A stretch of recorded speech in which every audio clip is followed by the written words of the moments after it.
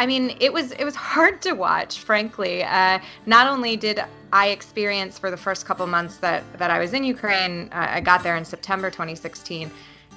Ukrainians really imploring me, an American, to pay attention to this stuff and do what I could to bring it up with American audiences. But just to see people shrug off the threat of Russian interference, the threat of Russian aggression even, from a country that was actively fighting a war with Russia was a really stark contrast.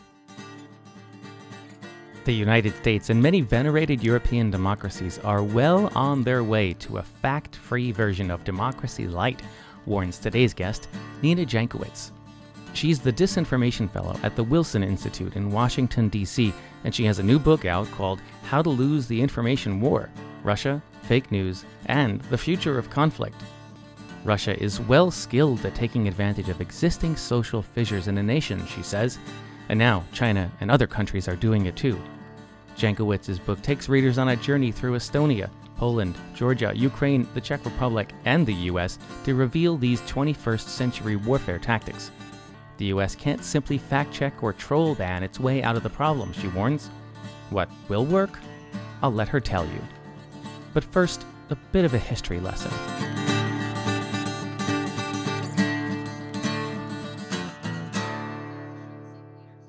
So I want to start with Estonia because I felt like that's where your study of this entire information warfare situation began, and you did a lot of reporting there, although I thought it was great how you said in the book maybe you were even 10 years late getting to Estonia. But before we get to the disinformation part of the book, I think it was important you spent a lot of time in the book preparing people for what was going on in Estonia before the information war from Russia really started. So set the scene in Estonia before all that happened. Right. So Estonia, I often have to put a map in my slide decks when I talk about it, especially with Americans. It's a pretty small nation, 1.3 million people, situated on the Baltic Sea, and until 1991, during the Soviet period, was a part of the Soviet Union. It was the site of the Baltic Sea port for the Soviet Navy, and as a result, a lot of Soviet military officers and their families relocated to Estonia during the Soviet period. And when Estonia regained its independence in 1991, the country was left with a 30-ish% ethnic Russian population who suddenly found themselves in a country that they didn't speak the language of, didn't really identify with the culture, and in general were just kind of far removed from what Estonia hoped to be in the post-Soviet period. And so after time kind of went on a little bit, Russians sort of became second-class citizens in Estonia. Estonia made Estonian the state language.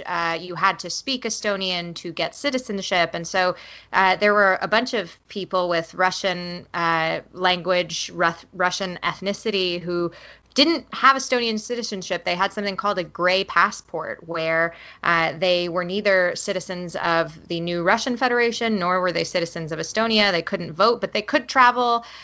So it was a very tense situation. And a lot of these folks sympathized with kind of the Soviet mentality, which Russia started to push as Estonia got closer to Euro-Atlantic integration and eventually became members of the EU and NATO. And of course, these ethnic Russians were feeling left behind. They didn't have the same career opportunities. They didn't have the same educational opportunities. In many cases, they were de facto segregated in the country. The capital of Tallinn has a Russian-speaking district. Russians are concentrated in a few other cities that are close to the border with Russia. And so they had real misgivings, and that's where Russia saw an opportunity. So we have this minority, but a very sizable minority in Estonia, who feels like second-class citizens. And the tension is stirring, and this is where Russia decides to experiment with modern disinformation. So how did that play out? Yeah, I think the most important thing to know about the context, like the political context, geopolitical context of that era, is that Putin had just given a speech at the Munich Security Conference, where he basically was disparaging the post-Cold War order and what he saw as American hegemony in his and Russia's sphere of influence. So that's where we we start to see a shadow being cast over Estonia. In 2007, a new government was elected, and over the past couple of years, around a statue in the center of Tallinn, the Bronze Soldier, which was a memorial to Soviet war dead, it had kind of become a flashpoint for clashes between folks who were partial to the Soviet Union, usually Russian speakers, and ethnic Estonians who perhaps were a bit on the nationalist side.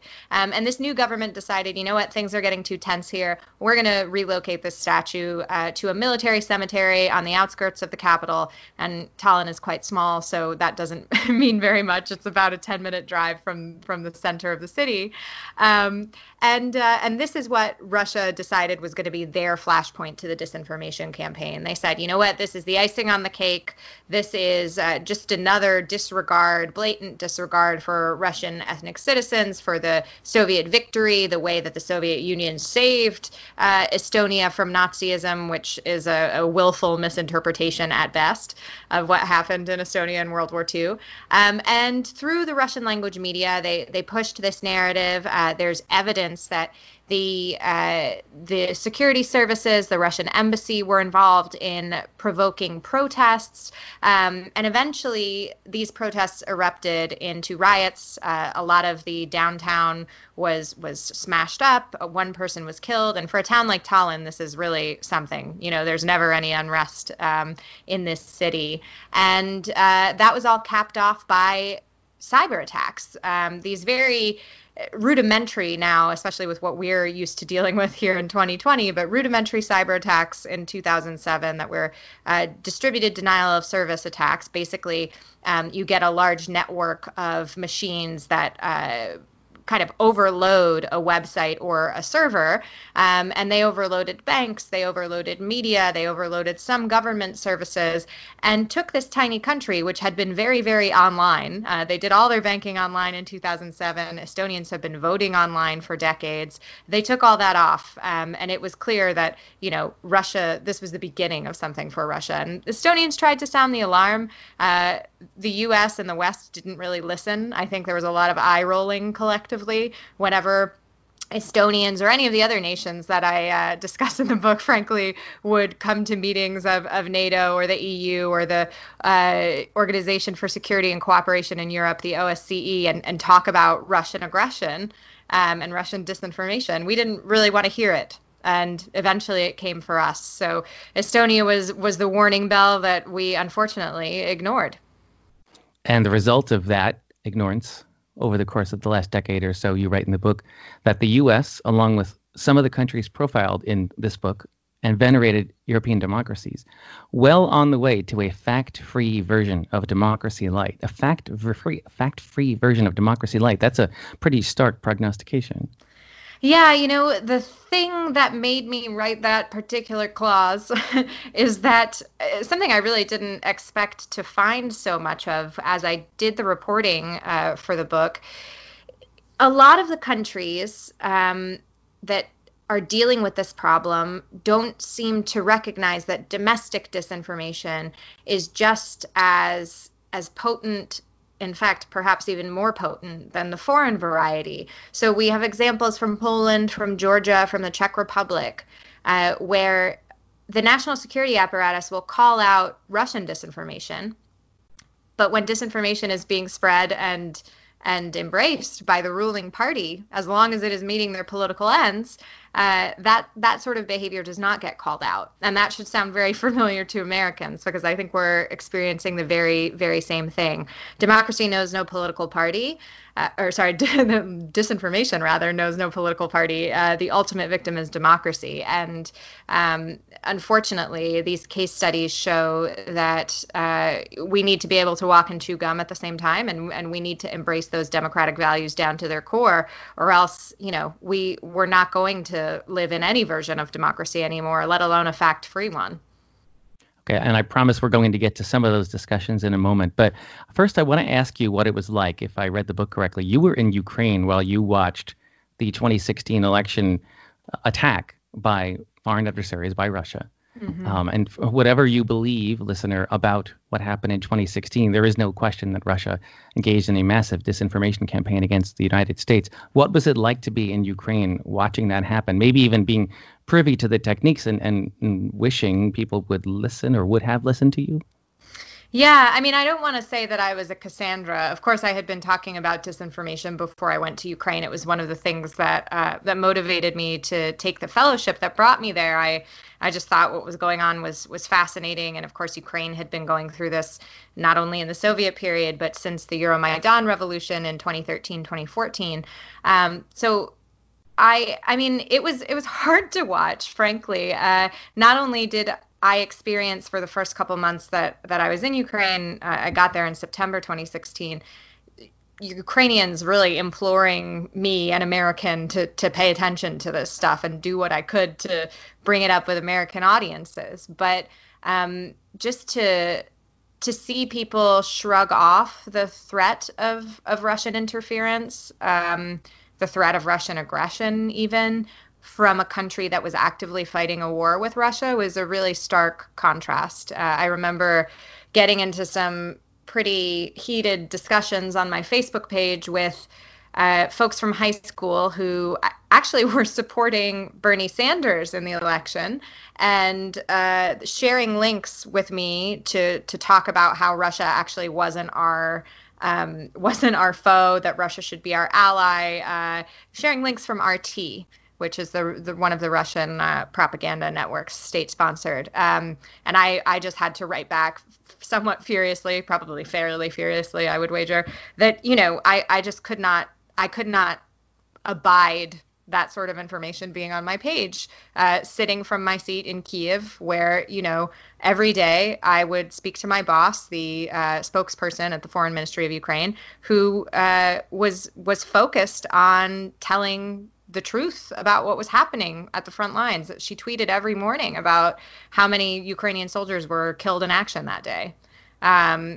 So the threat of Russian aggression was really real. And I just kind of watched with dread as we began to realize the extent of Russian interference in the election. Of course, everyone had some inklings over the summer when the DNC was hacked, but it was a steady drip over the next year or so when things came into stark relief. And you have to look back at it with just a degree of disappointment that we couldn't have done something or listened a bit earlier, and that we've squandered the past 4 years as well, sitting here in 2020.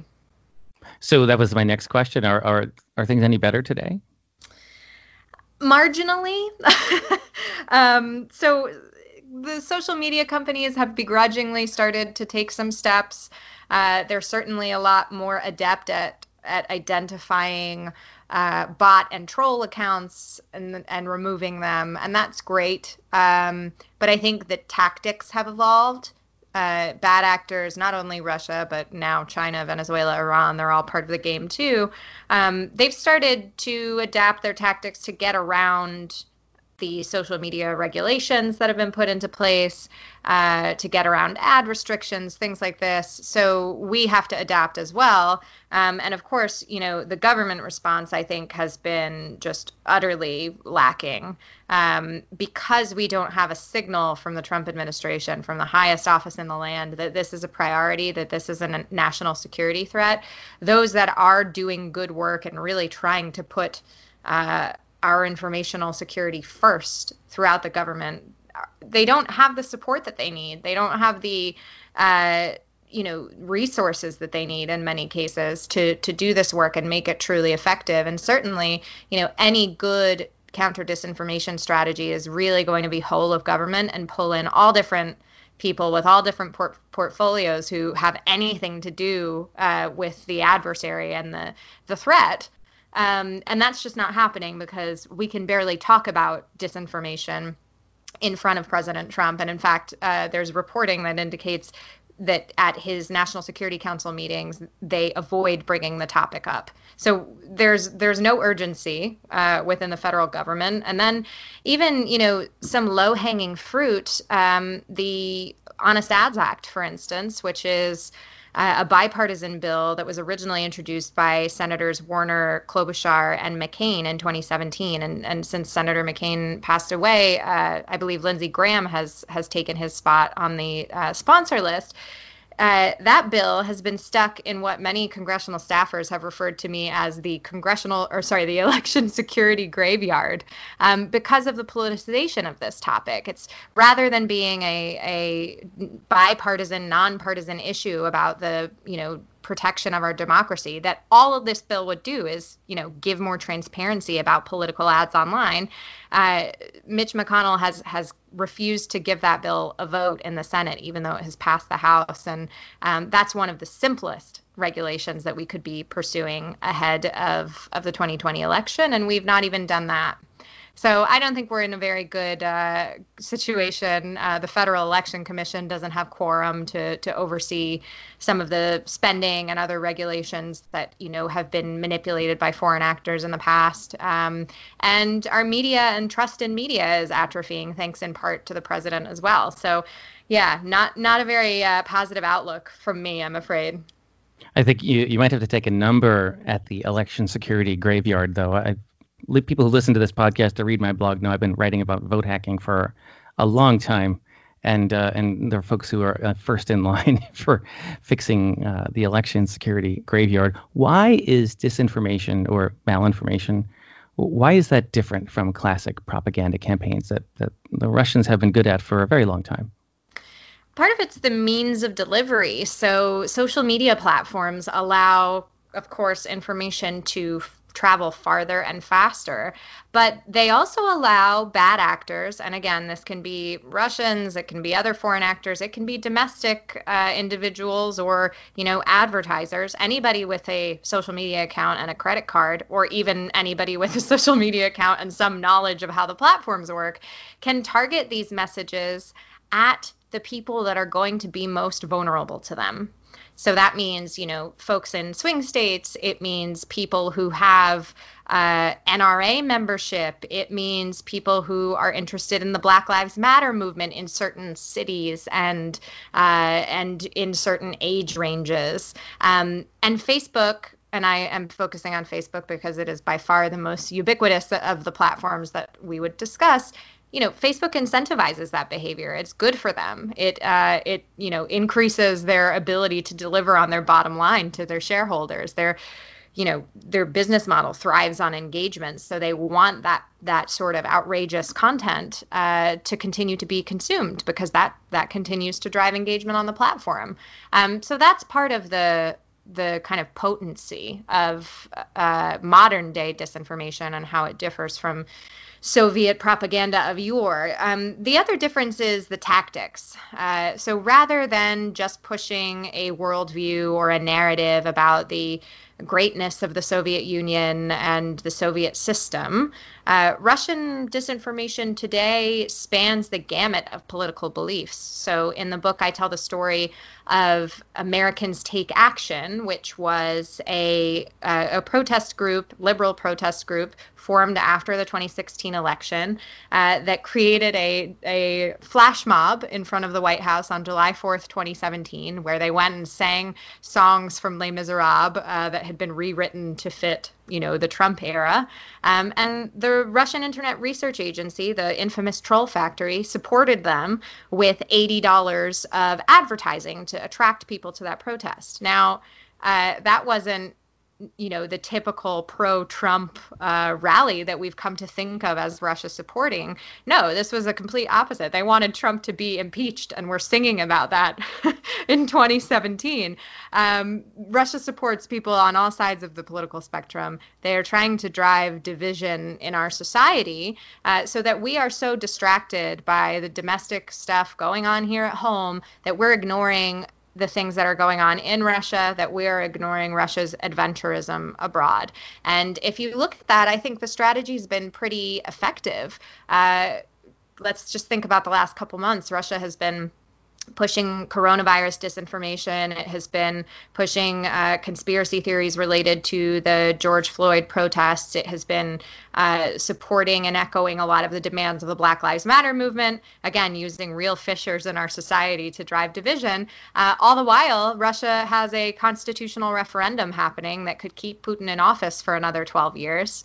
They appear to have been funding the assassination of U.S. soldiers in Afghanistan. And, they're still in Ukraine. And yet we have looked at Russia in the Trump era as a kind of a peer instead of a regional power, which is exactly what Putin wants. We're thinking of inviting the Russian Federation back to the G7, even though the reason it was kicked out was because it annexed the Ukrainian Crimean Peninsula. Yet Trump keeps repeating this. So certainly, I think that disinformation is doing what Putin hoped it would. It is elevating Russia's status, getting Russia back to the global negotiating table, and hopefully, this damage isn't too deep to reverse when we have another administration that wants to be tough on Russia and punish Russia for the infractions it has committed. But I'm really starting to wonder at this point. In the book, you also spend a lot of time criticizing tech companies for not doing enough and making fun of this game of whack-a-troll that they've engaged in, removing fake accounts. But there's this other line that I'd really like you to talk about where you say neither tech platforms, nor governments, nor journalists can fact-check their way out of the crisis of truth and the crisis of trust that Western democracy currently faces. So it's not enough to just simply say that's fake, that's fake, that's fake, that's not going to work. No, and in fact, I think this has become abundantly clear during the coronavirus crisis, especially with the Plandemic video, which your listeners may remember was viewed millions and millions of times on Facebook. Facebook took, actually for Facebook, pretty quick action, taking that video down in all of its forms, and instead that just drove a conspiracy theory about Facebook being part of the deep state cabal that is out to get people who just want to tell the truth. So fact checking in that way had kind of a reverse truth effect. People who believed that video thought that it was being censored because it was telling the truth, right? And I think what platforms are slowly starting to realize is they can't just take content down.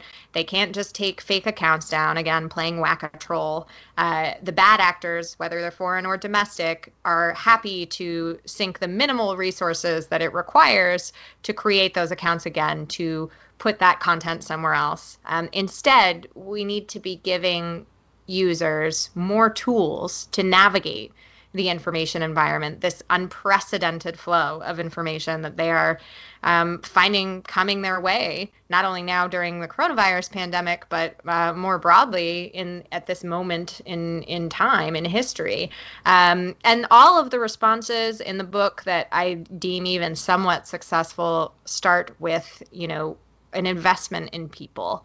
It's not just about removing content or creating the right legislation or, pushing back at Russia with sanctions. It's about investing in the citizens and investing in trying to fill in those fissures in society that Russia exploits. I found that the most inspiring, but also the most intimidating conclusion from your book, that this is not a problem we can solve with a piece of software or with a fix at Facebook for a couple of months. This is a generation-long problem. And I'm going to read something else that I picked up from your book, which is one thing that's clear from Estonia's experience is that simply making policy without engaging communities or lecturing them that the authentic feelings Russia had exploited to manipulate them are somehow incorrect. So you actually take pains in the book to explain that Estonia actually tried to help Russians not feel like second-class citizens anymore in Estonia. And that's probably the best defense against Russian disinformation, right? Yeah, I mean, I think it has to be part of a solution. I think people bristle when I say it's the best defense. Obviously, it addresses the root causes. I think we still do need to hold bad actors like Russia accountable for breaking the law, for instance. All these things are important. But yeah, I think it took Estonia a long time to realize that they needed to reach out to those citizens. In fact, they really doubled down on their nascent reintegration efforts after the annexation of Crimea, because there was some nervousness that Estonia might be next. And, they invested in things that seem to have nothing to do with disinformation. They invested in educational opportunities for Russian-speaking citizens. They invested in, media, which, of course, is a little bit closer to disinformation, but tried to create an alternative narrative that Russian speakers could access so that they weren't reliant on state-sponsored media all the time.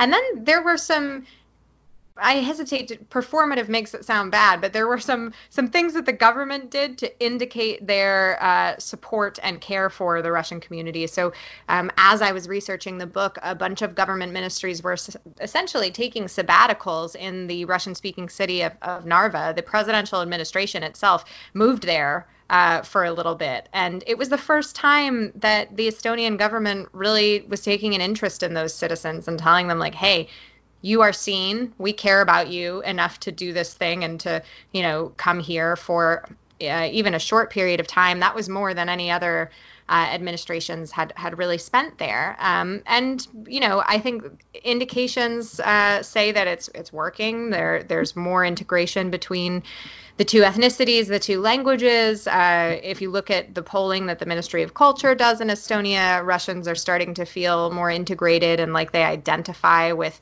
the Estonian culture and identity. And that's becoming more of a European identity as well, because Estonia is part of Europe. Estonia is a leader in tech, et cetera, et cetera. It's not necessarily just about Estonian culture and language. And I think that's a pretty big success. Of course, to really understand if this is working, we're going to need about 10 more years. But I think, the indications are positive so far. And there's, good data on the utility of these programs in places like Ukraine as well.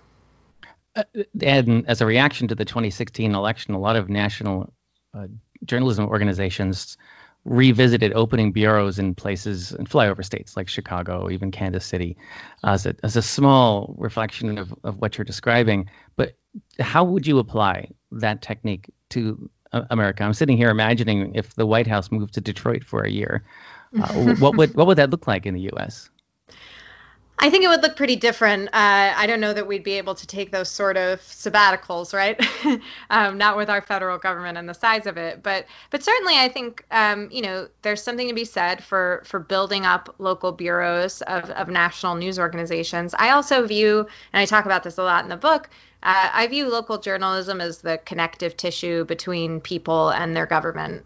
So many state newspapers do not have an accredited reporter on Capitol Hill anymore. And I just think of people in Kansas or Iowa or, North Dakota trying to figure out what the lens for their life is on the stuff that's going on in Washington or Chicago or LA or New York. And without the local news, they can't do that. So I'd like to see more investment in all of those platforms. I think that's really key. I think we need journalism as a public good. And I think, the fact that we spend $3 per person per year on our Corporation for Public Broadcasting that funds NPR and PBS, which, they're among in some cases, the only local news, the only news available on the radio or TV dial. I think that's really shameful. And we as if we want to be the leader of the free world, we need to put our money where our mouth is and really invest in those properties as well. But when it comes to media literacy and education and things like that, we also have a really great public institution in public libraries that have not been they've not found their raison d'etre, I would say, in the 21st century. And I would love to see libraries and librarians being the kind of harbingers of media literacy across the nation. They're still among the most trusted institutions in the United States, and I think this could be a real vector for reinvestment in the community in this way. And libraries also work with adults, which I think is key. Obviously, there's a lot of schemes around media literacy in schools, and I think that's great and extremely necessary. But we also need a way to reach voting age people now before it's too late. And I think libraries are a great way to do that. Is there anything else that you would suggest that individuals should be doing right now in order to improve this situation, just on a one-person basis? I mean, there's a lot of things. I think everybody needs to learn some basic media literacy techniques that they can use online. So one thing I always point to, particularly as we head into hurricane season, where there always seem to be a lot of fake images of sharks swimming in the Potomac River and who knows what else, is to do a reverse image search is a really great tool to see if an image has been misattributed, or if a fake image is circulating around the web. A reverse image search can show you the first instance of that image online. So that's a great one. I also think, people need to recognize that emotions are really heightened on the internet, that disinformation runs on emotion, and that there are plenty of people who recognize that and that are trying to, play information consumers and social media users. And so when you feel yourself getting really emotional, it's time to put the device down. It's time to walk away and perhaps just not engage anymore. I call this informational distancing, just like we have our social distancing. We need to recognize that there is a need for informational distancing to slow the spread of especially coronavirus misinformation, which is still extremely prevalent online. I think, just recognizing that emotional manipulation is happening is something many people could stand to do, myself included. I sometimes find myself responding to trolls on Twitter, and I just have to walk away. I mute them and try to forget that they exist. And I think that's something everybody could stand to do. And that is my last question for you. Given what you write about and the places that you've been and the governments that you've advised, I'm sure trolls have gone after you. What is that like? It's a little bit strange. I would say that I don't get as much of the public trolling, and I'm pretty quick to mute people when I do see them engaging with me that way. I'll either mute the thread or just mute individual accounts. I don't give them the satisfaction of blocking them, though. But the other thing that's happened to me, and this gets to kind of the physical security part of the equation, which tends to feed disinformation often, is that, my Google account, I get notifications pretty frequently that that state-sponsored hackers are trying to access my account. So I have to take extra precautions related to that. I think that's pretty normal for anybody who writes publicly. But I would say, everybody should have two-factor authentication on all of their accounts that have any personal information on it. It's easy. It makes your account almost impossible to break into. And it's one of the best ways to protect your information and ensure that you're not going to be unwittingly drafted into a disinformation campaign in the future. That and having complex passwords. And there are so many password managers on the market right now. I mean, when I switched to using a password manager a couple years ago, I couldn't believe how easy it was. And you never have to repeat a password. You can have super complex passwords. Everybody should do that. Just because it's a great and extremely easy way to protect your information. And that can protect you from all manner of trolling, that and your informational distancing. It's funny. I've long believed that there's something about computers that make us angrier just because we're on them. And I feel like some scientists at the University of Maryland called this computer rage a while ago. And that was based on the number of videos appearing of people throwing their computers out the window or whatnot because they were frustrated that they didn't work. But I think that same sort of heightened adrenaline is helping to fuel what you're describing here, that trolling runs on emotion, and it really does work. Yeah, absolutely. I mean, and the platforms, as we talked about before, are incentivizing it. They profit off of our outrage. So we need to recognize that part of it and the fact that we're being played by these bad actors as well. We spent the entire conversation without mentioning the phrase "useful idiots," and I feel like that's what we just did. So, Nina Jankowicz, the book is called "How to Lose the Information War: Russia, Fake News, and the Future of Conflict." Thanks so much for being here. Thanks for having me, Bob.